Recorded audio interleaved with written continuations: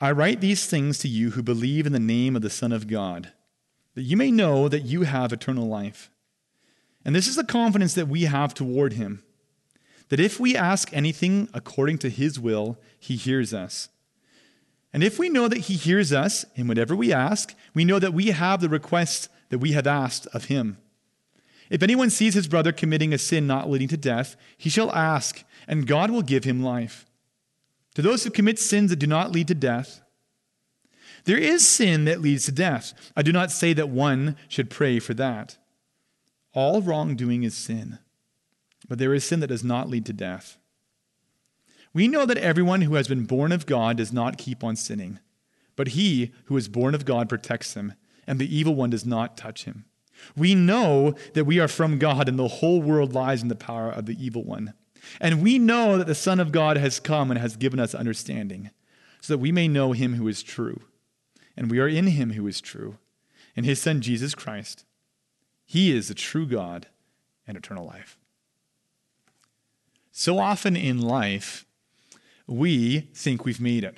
We come to these moments where we've worked things out and we've approached the problems and we've overcome them, and we look to ourselves like, man, this is working out.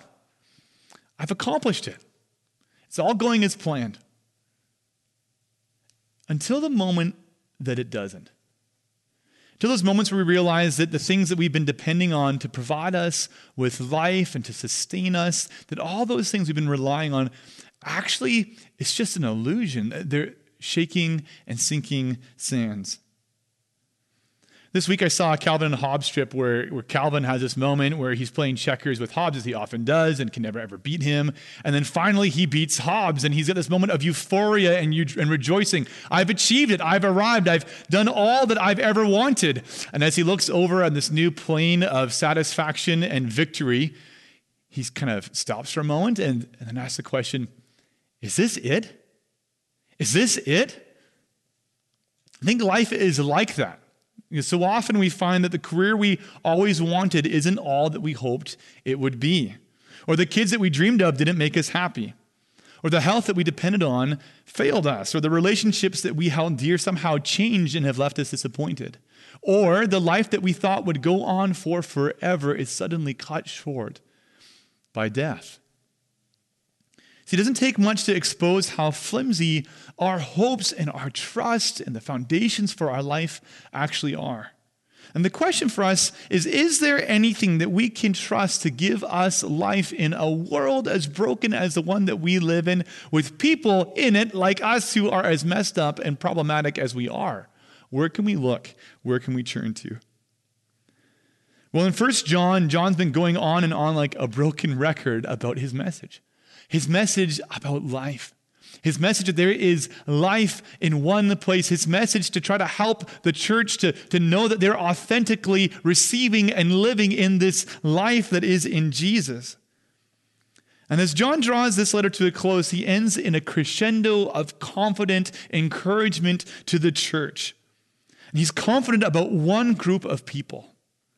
And he's confident about them for one reason. To these churches, John writes this in verse 13. I write these things to you who believe in the name of the Son of God, that you may know that you have eternal life. Though these people have been so discouraged and confused by the false teachers that have come their way and that John's writing against, John ends this letter with this confident statement about them, that he knows they have eternal life. Don't worry. And why does he know this?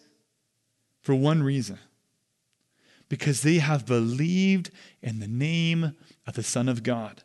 Because they trust in Jesus as taught by the apostles. And in this text, John encourages these people, these churches, because they've trusted in Jesus Christ with four incredible things that are true for them. Number one, that because they've trusted in Jesus and have eternal life, God hears their prayers. Number two, that God protects them. Number three, that God frees them. And number four, that God gives them the truth. This promise and this confidence that John has for them, Christ City, is also true for us. We're going to walk through these four things in this text together. I want to invite you to be encouraged, to be built up, that in trusting in Jesus, the life that you have is true life. So look at the first thing Paul says about these people in verses 14 to 15. He writes, "And this is a confidence that we have toward him, that if we ask anything according to his will, he hears us. And if we know that he hears us in whatever we ask, we know that we have the requests that we have asked of him." Grace City, when you put your trust in the name of Jesus, you have eternal life. And you can be confident that God hears your prayers. That's this first point. The promise in this verse is really staggering. John says, if we ask anything according to his will, he hears us. And I'll admit that most of the time I struggle to believe that that's true, and you probably do as well. Actually, in the beginning of his autobiography, George Mueller, he talks about this promise and how quick we are to disbelieve it. I was riding my bike a while back, listening to some audio books, and this is one of them. And I was just so confronted by the way that George Mueller reflects on this text and others and actually responds to them in faith. See, George Mueller, he lived from 1805 to 1898. And he was a German pastor and evangelist. And he was challenged by this passage of Scripture and others that are like it to actually believe it and to put it in practice in his life. And to live a life of faith and of prayer dependent upon God's will, dependent on God, trusting in him, praying in accordance with his will. So as Mueller reads these passages and is convicted by them, he begins praying and looking for ways to glorify God in Bristol, England, where he lived, asking for opportunities to serve him. And now, many, many years later, we can look back and we can read about his life, and this life has become this incredible testimony that God does indeed answer the prayers of his people. You see, when Mueller began this life of prayer, there were accommodations for only 3,600 orphans in all of England. It's crazy. It was a time far before the large government programs that we have today. And there were twice that many children under the age of 8 who were in prison, if you can believe it. But 30 years into his work with orphans, depending on nothing but prayer, putting his faith in God, he reported that 2,412 orphans were under our care, and 5 large houses at an expense of above £110,000 were erected for the accommodation of 2,050 orphans. But maybe the more lasting legacy of Mueller is the way that his faith and ministry weren't alone, but the way that his faith and ministry inspired others to do the same, so that after 50 years after Mueller began his work, at least 100,000 orphans were cared for in England alone. Praise God, what a testimony of answered prayer. But besides his work with orphans, which he's most famous for, Mueller's organization reported 30 years in that they supported 120 missionaries, that they taught over 16,500 children in Bristol the Bible, that they had printed and distributed 44,000 Bibles and had distributed millions of booklets containing the good news about Jesus. You know what Mueller accredits all of this to? To praying in faith according to the will of God. And that's a significant point, I think, according to the will of God. That's not a throwaway statement. See, not all of our prayers are answered. I know that, and you know that. I've prayed many times in my life for things that are not according to the will of God. I'll share with you one.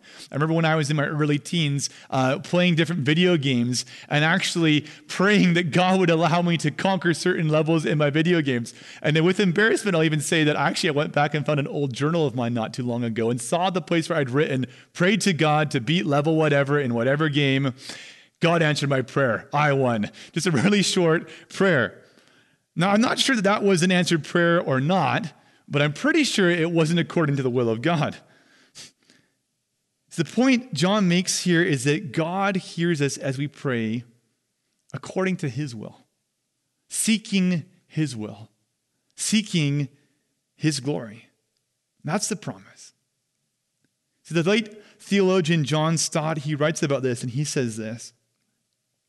His prayer is not a convenient device for imposing our will upon God or for bending his will to ours, but the prescribed way of subordinating our will to his. It is by prayer that we seek God's will, that we embrace it and align ourselves with it. Every true prayer is a variation on the theme, your will be done. In such prayers, and only in such, he hears us. He answers us. You see, Christ City, Jesus is the very best example that we have in Scripture that what John Stott is saying, what John the Apostle is saying is true. Because at the end of his life, Jesus began to set his face towards Jerusalem, to go up to Jerusalem in order to fulfill the work that the Father had given him, to bring salvation to sinful humanity. But Jesus knew that that salvation would require him to be betrayed by his closest friends, to go to the cross, to be tortured, to suffer and die in our place for sin. And as he got closer and closer to Jerusalem, you can imagine Jesus weighed down more and more by the weight of what was approaching. Till in the Garden of Gethsemane on the night that he was betrayed, Jesus cried out to God in prayer and wept and was broken, crying out to the Father for some other way to save humanity. And yet even in his agony, Jesus prayed, "Yet not my will, but yours be done." Christ City, I want to ask you a question. Do you think our prayer should be anything different than our Savior's? See, to pray according to God's will requires that we must die to our own. But Christ City, God's will isn't second best. I think that's what we worry about, isn't it? We think God's will is somehow going to be less good than my will. That's not the case. When we look to Jesus as our example, we see that because as Jesus submits to God's will, as he suffers and even dies, it's through that death that God the Father raises him to life and exalts him as the King of all things and sets him as a Savior of the world, the one who brings eternal life and resurrection to billions in this world trapped in death and in sin. You see, submitting to God's will is the pathway to life. God listens to our prayers. He hears our prayers as we pray like Jesus according to his will. And now because John is confident that God hears our prayers, that he listens to them, the first thing John urges us to do in light of that is in the next couple of verses. The first thing he urges us to do then is to pray for one another in the church. Look at verses 16 and 17. John says, "If anyone sees his brother committing a sin not leading to death, he shall ask, and God will give him life. To those who commit sins that do not lead to death. There is sin that leads to death. I do not say that one should pray for that. All wrongdoing is sin, but there is sin that does not lead to death." Now, I think what John's doing in verses 16 and 17 is really just giving us a bit of an aside coming out of the previous verses about prayer, about the importance and the power of our prayer and how to apply it in community in the local church. And these verses, they are another one of those times when John gets a bit confusing. We read them and we kind of get lost in the maze. But the main point here is this. John wants us to pray for one another when we see sin in one another's lives. John wants us to pray for one another when we see sin in one another's lives. And he knows God will hear our prayers. He shall ask, he says, and God will give him life, the person who's been caught in sin. Now, I realize the sin leading to death part in this passage is a bit confusing, especially the sin leading to death and the sin not leading to death. What's going on here? What kind of debates are going to happen in your community groups as you look at this and try to figure it out? I think there's an easy answer. Let me put it simply. See, when John speaks of sin leading to death and not leading to death, John is speaking in the context of what he's already said in this letter. And he knows that there are those who have rejected the apostolic teaching about Jesus. They've rejected the word of the apostles about who Jesus is and what he's done. And they become hardened in their unbelief. They're unrepentant. John even calls them antichrists in chapter 2, verse 18 of the same letter. Well, I think it's this unrepentant rejection of the good news about Jesus that is a sin that leads to death. Unrepentant rejection of Jesus is sin leading to death. But what John is urging us toward isn't praying necessarily for those things, though he doesn't forbid it. It's praying instead for brothers and sisters that we see in the church community who are struggling with sin. He wants us to be praying for one another in that way. So let me ask you, Christ City, what do you do? What is your first impulse when you look out at the congregation around you? When you look in my life and you see sin, what's your first impulse? Is your first impulse to pray for the person in sin according to the will of God, for repentance, for faith, for freedom, for growth in Jesus? Or is your first impulse maybe to gossip about it? Or maybe to judge that person? Maybe to compare yourself to that person and begin to feel a bit better about yourself because of what they're struggling with? See, the gospel isn't about our perfection, Christ City. The gospel is about our repentance. We can be confident that God's will is for us to turn again and again and again to Him in faith to receive the forgiveness that He offers as we repent from our sins. Jesus never turns repentant sinners away. If we confess our sins, John writes in 1 John 1:9, He is faithful and just to forgive our sins and cleanse us of all unrighteous prayers. So Christ City, John encourages us. God hears our prayers. Die to your will. Live to the will of God. And pray for one another in the church as you see sin. Pray that God would bless us and grow us in the life of Jesus.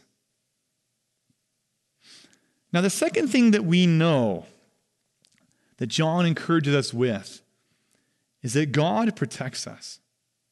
Grace City, when you trust in the name of Jesus, you have eternal life. And you can be confident not just that God hears your prayers, but second, that God protects you. Look at verse 18. We know that everyone who has been born of God does not keep on sinning. But he who was born of God protects him, and the evil one does not touch him. Now, we've covered this territory before in the letter of 1 John, but let me say it again. John is not saying here that Christians never sin. He's not talking about some perfectionism in Christian life. John is saying that those who are born of God are characterized by something different, by repentance, as they turn again and again from their sin as often as is needed to receive the forgiveness that is in Jesus. But that repentant faith, it does something to us. It leads to a changed life. As we receive God's love for us, it changes us. He loves me even though I'm such a great sinner. He loved me before I even loved Him or served Him. As I receive that from Him, it softens my heart. It fills me with a loving response where I want to obey and serve Him, where I start to long to obey and to follow God more and more and to please Him in my life because He's first loved me first. We love to obey Him. We don't keep on sinning. Rather, he who was born of God protects him, and the evil one does not touch him. What John is saying, Christ City, is that God protects His children. God is a father who protects His children.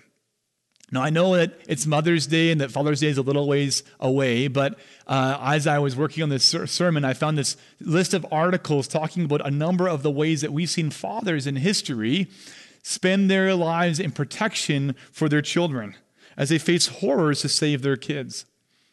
And one of the stories that I was reading about that struck me was the story of this Australian father named Andrew Leach. You might have seen his videos floating around on the internet for quite some time.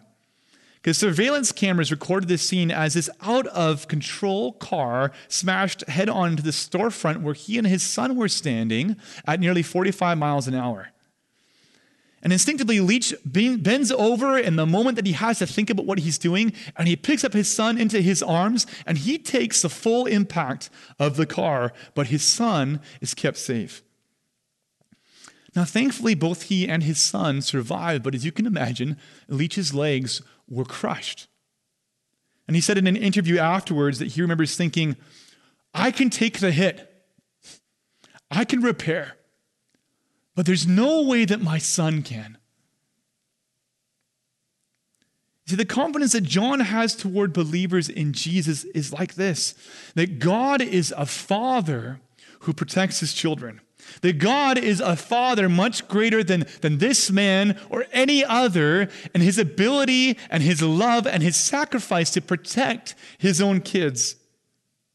You see, God planned to willingly be crushed, not by a car, but under the weight of sin and judgment in order to save us. And now God protects us and empowers us with us and is working all things for good in our lives. It's the kind of God that he is, for us, protecting us, loving us as a father. That's good news for us.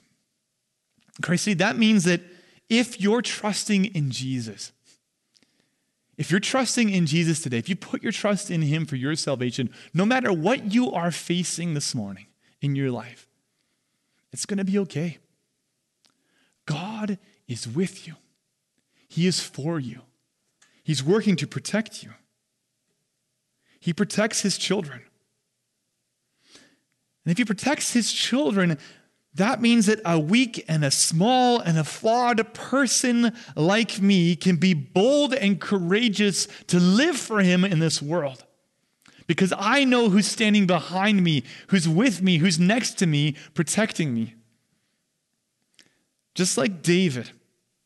David, who was small and weak, just a boy when he went to fight Goliath.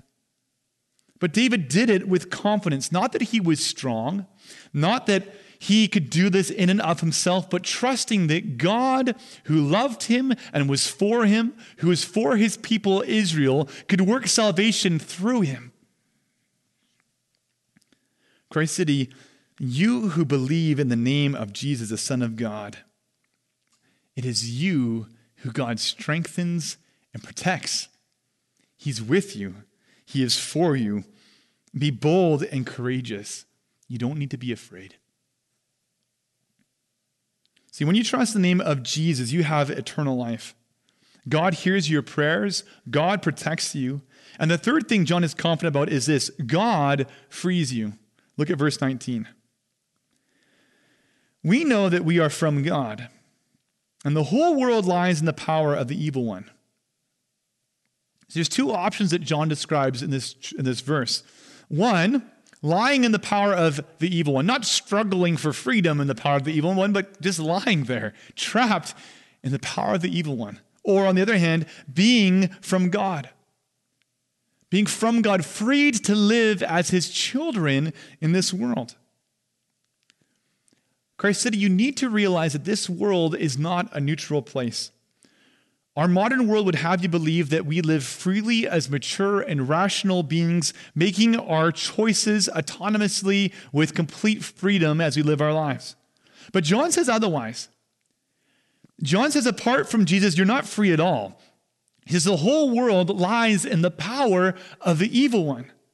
And apart from God, we're enslaved to sin, and we're actually held captive in that slavery to sin. It's not just our sinful bodies that are enslaved. It's us held under the power of Satan in our slavery. And I think we know this because I think that we've experienced it. I want you to stop for a moment and think back to the days before you trusted in Jesus. Think back to your struggle with what you now recognize as sin. Now, I realize that you still struggle today, but is the struggle different now than it was then? It should be. As I look back on my own life, I see change and I see growth. I see as I've trusted in Jesus, there's progress. I'm becoming more like him. It's often very slow. It's often 2 steps forward, 1 step back. But over time, I can see the growth of obedience and change in me as I'm freed from sin, walking with Jesus. But before I knew this salvation in Jesus, it wasn't like that. Before this, it was only slavery to sin all the time, and I hated it. I was deceived by it. And like quicksand, the more that I struggled against it, the more that I found I was caught, I was stuck, and there was no way that I could get out. John says the whole world lies in the power of the evil one. Not just because of their sinful desires, but because of the lies and the power of Satan holding us under in our sinfulness. The whole world lies in the power of the evil one, but not those who are in Jesus. Not those who have trusted in the name of Jesus, the Son of God. We who have trusted in him belong to him, and we are free in him. Now, I don't know who watching this needs to hear this morning, but let me say it plainly and simply. God, through Jesus Christ, who he sent to be the Savior of this world, God can free you.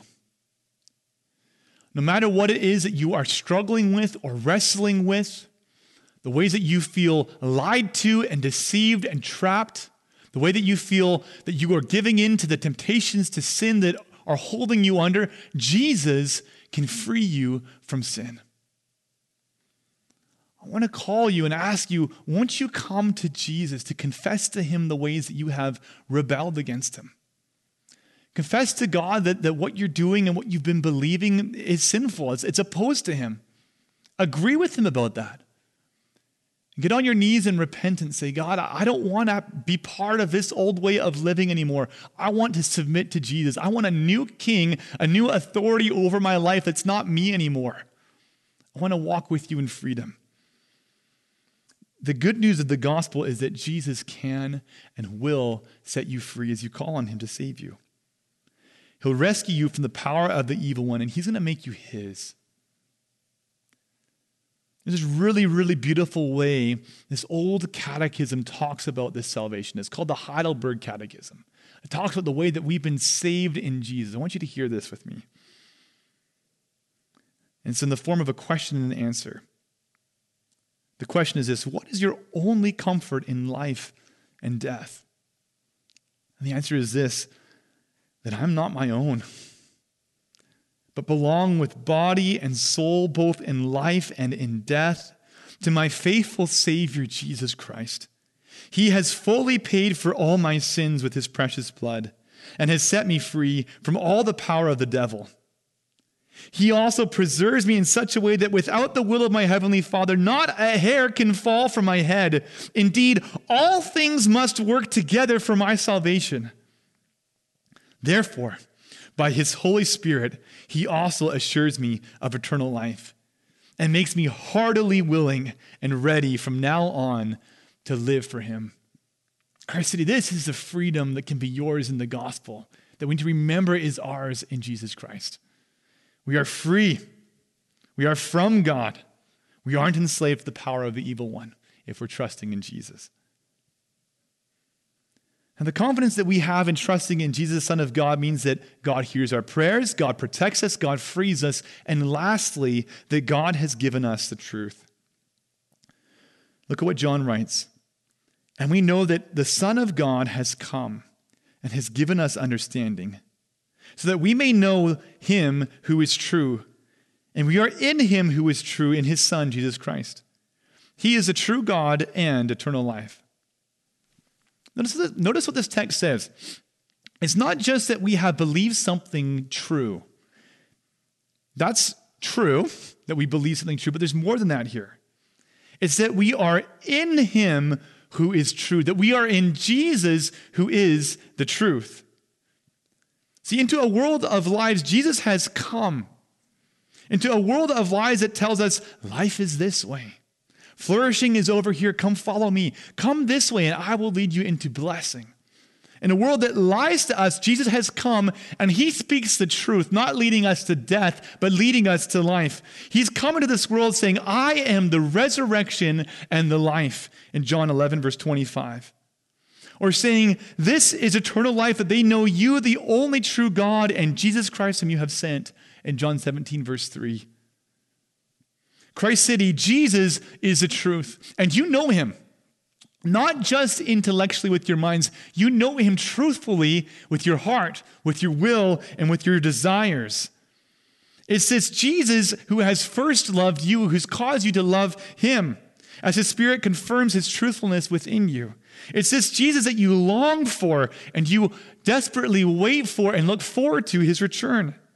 It's this Jesus who gets your pulse racing when you're talking about him, when you're worshiping him, when you're full of joy in his presence. It's this Jesus who, when you read the Gospels, you see and you love as you watch him teach and rebuke and love and show mercy and grace to those who are repentant and oppose and confront those who are rebellious. It's this Jesus that John says is the true God in eternal life. What an incredible thing to say. Jesus Christ isn't just a man. He's not just a good teacher. He's not the Jesus that is according to the teaching of the false teachers in the church of Ephesus. He is true God and eternal life. And because he is true, because he is eternal life, no matter what you suffer for him now, you will soon be vindicated. Christ City, history is going to bend to the final moment when God's proved true and everyone else is proved a liar. There's going to be a final fact-checking. And all will be brought to their knees in submission and worship and obedience before the truth, before Jesus Christ, true God and eternal life. Look at the way that Paul writes about this in Philippians 2, verses 8 to 11. And Jesus, being found in human form, he humbled himself by becoming obedient to the point of death, even death on a cross. Therefore, God has highly exalted him and bestowed on him the name that is above every name, so that at the name of Jesus, every knee should bow in heaven and on earth and under the earth, and every tongue confess that Jesus Christ is Lord, to the glory of God the Father.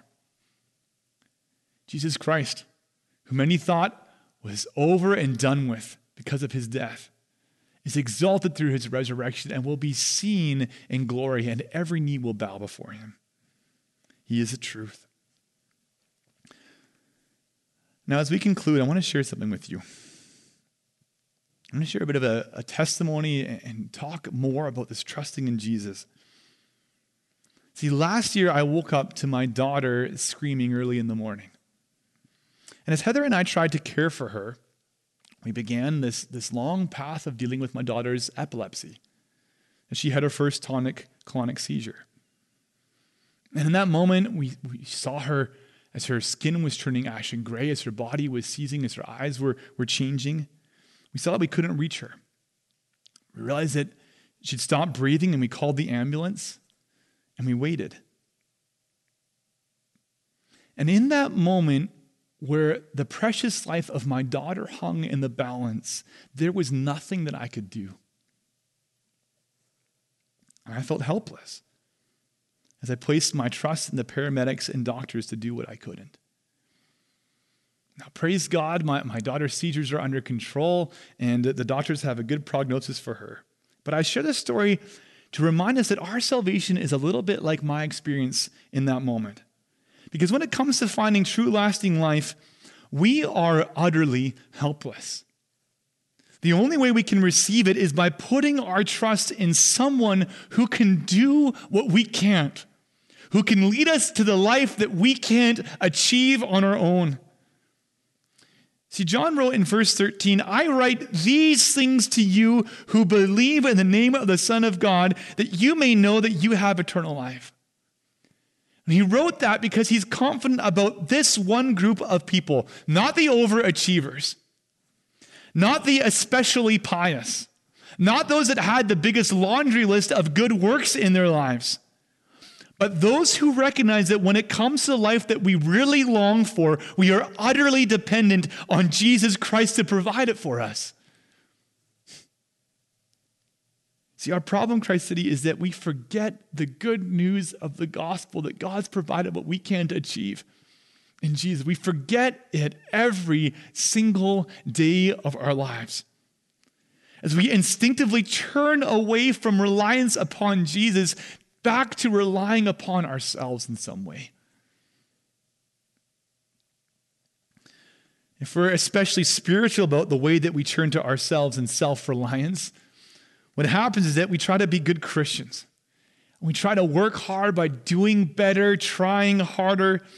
And on a good day, when we're unaware of the sin in our lives, we feel pretty good. And we become unbearably proud as we look down on everyone else. We, in our own strength, we've arrived. We're doing well. Have you seen how much time I spend in my devotions? Have you seen the way that I love other people? But on the flip side, on the bad days, as we're self-reliant as Christians, it's also ugly. On the flip side, we just see all the ways that we failed.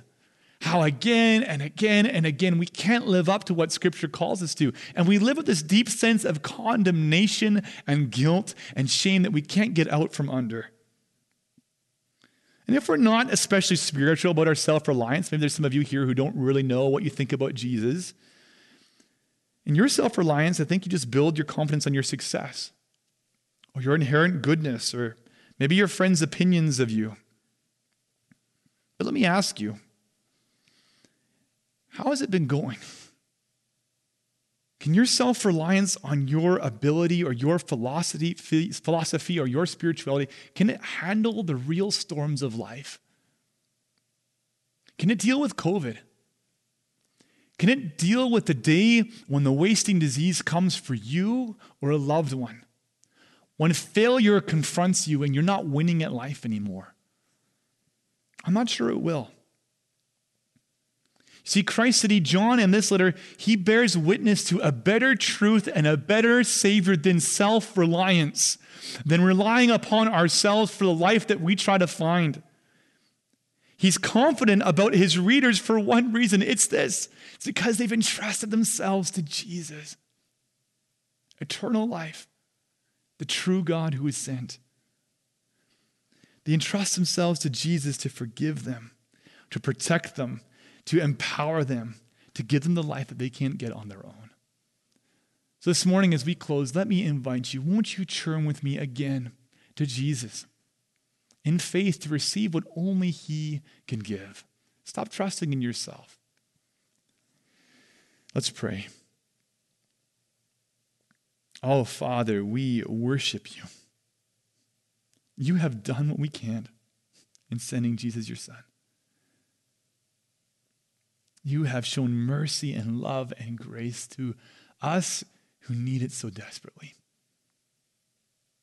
Lord, won't you help us confront our pride, bring us to our knees, humble our wills before your will, that we would find life that is truly life every day of our lives in living for Jesus, trusting in him, and receiving the grace that he offers. It's in his name that we pray these things. Amen.